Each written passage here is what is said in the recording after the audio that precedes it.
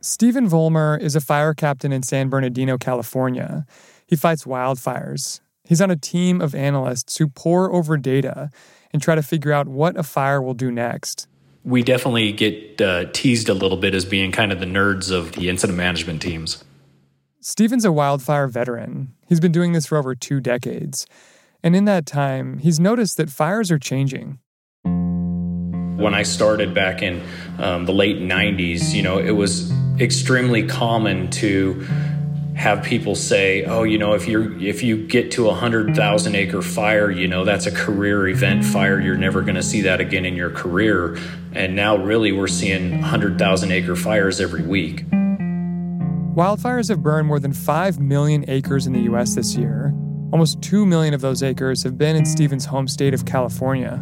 In California, the Tamarack fire has forced the evacuation of at least a half-dozen communities. A tough night for crews battling the Dixie Fire. The massive blaze burned more than 23,000 acres in the last 24 hours and has now destroyed an area 3 times the size of the city of Los Angeles. The increase in extreme fires over the past few years has pushed researchers at the Forest Service to try and figure out new ways to take on these blazes. And they've come up with a tool inspired by, of all things, sports. They call it Moneyball for fire. The idea dawned on them that if sports analytics could sort of dictate how teams made decisions based on data and probability, then why couldn't the same be done for firefighting? Welcome to The Journal, our show about money, business, and power. I'm Ryan Knutson. It's Friday, September 17th. Coming up on the show, how computer modeling is racing to keep up with intensifying wildfires.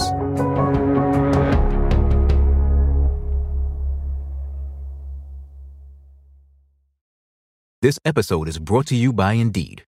We're driven by the search for better, but when it comes to hiring, the best way to search for a candidate isn't to search at all.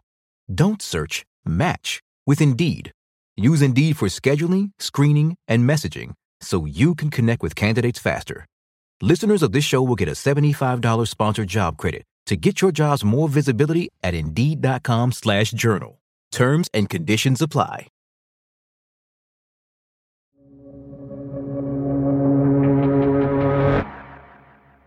Last month, our colleague Dan Frosch went to see a firefighting operation in action. He traveled to an area near Bozeman, Montana, where firefighters were taking on several blazes. We decided to embed with a team of firefighters in Montana. This is called a Type 1 team, which is a team that handles the most serious forest fires. And they had been called in because these fires had become increasingly difficult to contain and control, and were raging through ranch land in the Big Belt, Little Belt, and Crazy Mountains. These firefighting operations are sprawling and complex. I'd never been to a fire camp before, and it really is quite an operation. In this particular case, there were several hundred firefighters and support staff who were camped on what I believe were the county fairgrounds outside of White Sulphur Springs. So there was this sprawling, almost a tent city of sorts, and it was really sort of an astonishing operation. And when it comes to fighting the fires themselves, these crews have tough decisions to make. You have to figure out where you're going to deploy your firefighters in a place that is safe and where they can be easily extracted if something were to go wrong. You have to figure out where to try to control the fire as opposed to letting it burn. And you also have to figure out places where it will have the most impact. So those are just some of the decisions that firefighters are faced with in an incredibly dynamic environment. Until recently, firefighters relied primarily on their experience with past fires to make decisions. They relied on their memories. Forest firefighters use something called a slide deck, and it's a term that is just sort of almost a snapshot of their memories nothing really written down in terms of how they fought fires in the past, and they refer to their own memories as slide decks. They do, yeah. I'm going to start using that. Yeah, and they intuit where to fight fires from those experiences. But as fires have become bigger and more unpredictable, firefighters have been looking for tools that are more precise. And that's what led them to this new concept, Moneyball for fire. What is Moneyball for fire? Moneyball for fire takes its name from the Michael Lewis book that was based on the Oakland A's 2002 season. That year, the team's manager, Billy Beane, had a limited budget and lost some star players. So he came up with an idea that was radical in the world of baseball, to rely far more on statistics and not simply the intuition of scouts to choose his players. And it worked. That year, the team had the best record in the American League, and the idea would revolutionize not just baseball, but also a number of professional sports. The essence of Moneyball in sports was to use data to figure out how to deploy limited resources in the most efficient way possible. And in 2017, two Forest Service researchers wondered, why couldn't the same approach work for fires? What if we used the same analytics that general managers like Billy Beane with the Oakland A's and Daryl Morey with the Houston Rockets are using, and they created what has been sort of colloquially known within the Forest Service as Moneyball for fire. How can you even build a predictive model for fires? Because I imagine you can't go back and look at past fires in the same way the Houston Rockets can go back and look at past games.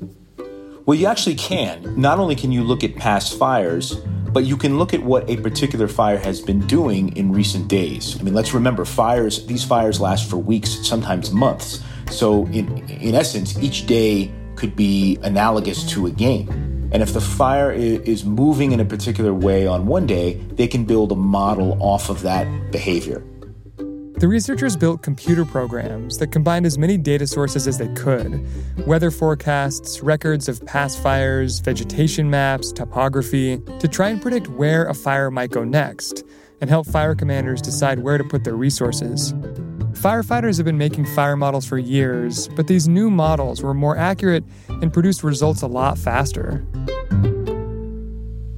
Did this new Moneyball for fire model catch on quickly among firefighters, or did these researchers have to go out and sell it? They had to go out and sell it. Firefighters had been doing things a particular way for a long period of time, and here were these guys coming in saying, hey, we got these fancy maps for you, and we're going to give you a bunch of data, and instead of relying on your old experience, why don't you take our data and use that instead? And for some firefighters, that was a tough thing to hear. And so the researchers really tried to convey to the firefighters, hey, we're not here to supplant your experience with something totally different. We want to help inform your experience with what the data is saying. And if you see something out in the field that looks totally different, tell us, and we'll plug that into our model. And our two modes of doing things can inform each other. And after a while, it started to catch on because the models, by and large, were accurate. A couple weeks ago at that fire camp in Montana, Dan saw how Moneyball for fire worked firsthand. He was shadowing another Dan, a fire commander named Dan Dallas. Dan is a supervisor for the Rio Grande National Forest in Colorado. He's this big, hulking, 6'8" guy, and he has really embraced the use of these models. The models Dan Dallas was looking at produced color-coded maps and gave different probabilities for where the fires were most likely to spread. And he would look at these models and he could say, all right, well, we don't want to put our crews here because it's going to be impossible to extract them if something goes wrong, according to these models. And we don't want to put our crews here, even though it looks like the fire is burning extremely hot and heavy in this area, because the terrain is so rugged, it's going to be very hard to really make an impact on our fire in this area. So let's figure out the area that the models say, well, there's an 80 or 90 or 75% chance of controlling the fire at this particular point, and let's use this area as a means of deploying our resources. And how well did the models work? The models were highly accurate in terms of showing Dan Dallas where the fire was going to spread. So he could, in essence, get out ahead of the fire and figure out the best place to keep it from destroying more ranch land and creeping closer to White Sulphur Springs, which is the populated area there. Successes like the one Dan witnessed in Montana have convinced more crews to adopt Moneyball for fire. Firefighters have used the models on more than 90 fires this year. But now, fires are becoming so extreme that they're pushing these Moneyball models to their limits. That's after the break.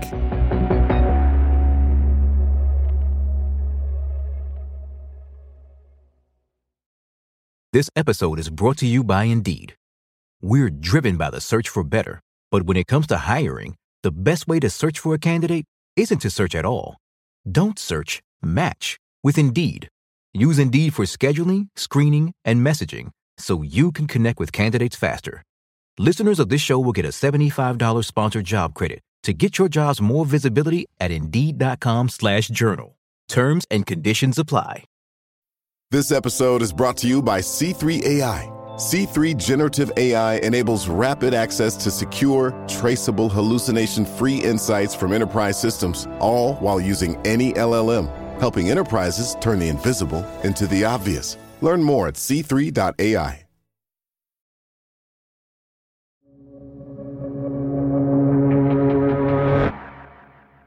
The Forest Service developed Moneyball for fire as a way to solve a problem. Fires were getting bigger, harder to predict, and therefore more difficult to fight. Dan says there's a few reasons for this. For one, the West has been in the grips of a 20-year drought, which is made conditions akin to a tinderbox for fires. And then you have a decades-long strategy of fire suppression that the Forest Service and other federal agencies once used, which is now looked on as having been counterproductive. And that entailed trying to extinguish every fire that burned, as opposed to maybe letting fires burn in some areas and naturally thin out some of the vegetation. And then, of course, you have climate change, which is creating these extreme weather events, which we've seen throughout the course of this year. And all of those factors come together to create this confluence that has led to some of the most extreme fire conditions we've ever seen. Those extreme conditions are already testing these new fire models. Stephen Vollmer, the fire captain you heard from at the start of the show who was out in California, saw this firsthand just a few weeks ago. Stephen was in Southern California, trying to predict where the Caldor fire was heading. It was a 219,000-acre megafire, burning east in the direction of Lake Tahoe. The fight against the Caldor wildfire is now at a critical stage on the outskirts of Lake Tahoe. Surrounding counties are ordering more mandatory evacuations. Stephen was in a trailer 40 miles away, crunching the data and looking at different scenarios for how the fire might play out. The fire was blazing toward a large granite ridge. Stephen's model gave him a few scenarios for what might happen next. One scenario showed the granite ridge stopping the fire in its tracks, but another showed the fire jumping over the ridge and tearing toward the resort town of South Lake Tahoe. No fire on record had ever made this jump, and Stephen didn't think it was very likely. But on August 30th, that's exactly what the fire did. In between the granite, there were just kind of green stringers of brush and trees, and it would creep through those trees until it got hot enough and dry enough, and then it would start torching those trees off. And so even in the granite, it was really providing us difficult control efforts through there, where normally we wouldn't have any problem at all. After doing the improbable, the fire burned north and threatened the resort town. Stephen had to react quickly. He needed to recalibrate his model to account for the unprecedented way the fire was moving. We basically have to restart and recalibrate all the computer models again to mimic what the fire is actually doing on that day. And so we're constantly tweaking the models in order to get the best output. After tweaking the models, Stephen was able to get more accurate predictions, which helped crews get the fire under control. Now, while the Caldor fire is still burning, it's mostly contained, and South Lake Tahoe residents have been encouraged to go back to their homes. Here's Dan again. So the Caldor is a fascinating example of where you had a fire both outpace the model, but with a quick recalibration, the models could also be used in really this emergent case to direct crews to protect a community that was right in the fire's path in a particular location where it looked like the fire was going to spread. Where do you think we would be if it weren't for these models? That's a good question. I think at a fundamental level, these firefighters are safer because of the models. The models are able to show the most dangerous areas of a fire and the most dangerous areas to deploy firefighters. Where they are limited and where we've seen them become limited is that the fires are sort of roaring across areas that the models aren't predicting, and that fires have never been able to cross before. I think the fact that these models are so cutting edge and still at times being defied, I think shows how precarious the situation we're in the West right now.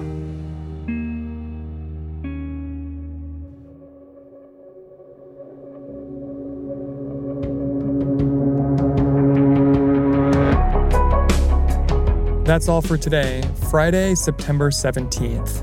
Special thanks to Jim Carlton for his reporting in this story. And don't forget, on Saturday, we're dropping 2 more episodes of the Facebook Files. Part 3. It wasn't just one small piece of an operation that would be, say, trying to recruit people. Kind of the entire ecosystem of a human trafficking ring could exist on Facebook. And Part 4. So people inside Facebook started to notice that this was effectively highlighting the very worst kind of content. Stuff that was divisive, really negative, and just kind of represented the worst parts of humanity. You'll find those episodes here in the Journal feed.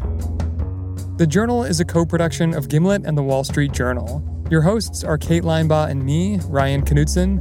The show's produced by Priscilla Alabi, Catherine Brewer, Gerard Cole, Pia Gadkari, Martin Kessler, Brendan Klinkenberg, Annie Minoff, Laura Morris, Afif Nasuli, Ricky Nevetsky, Enrique Perez de la Rosa, Sarah Platt, Willa Rubin, Matthew Sherman, Matthew Schiltz, Kayla Stokes, and Annie Rose Strasser. Our engineers are Griffin Tanner, Nathan Singapak, and Sam Baer, with help from Catherine Anderson. Our theme music is by So Wiley. Additional music this week from Peter Leonard, Billy Libby, and Blue Dot Sessions. Fact-checking by Nicole Pasolka. Thanks for listening. See you Saturday.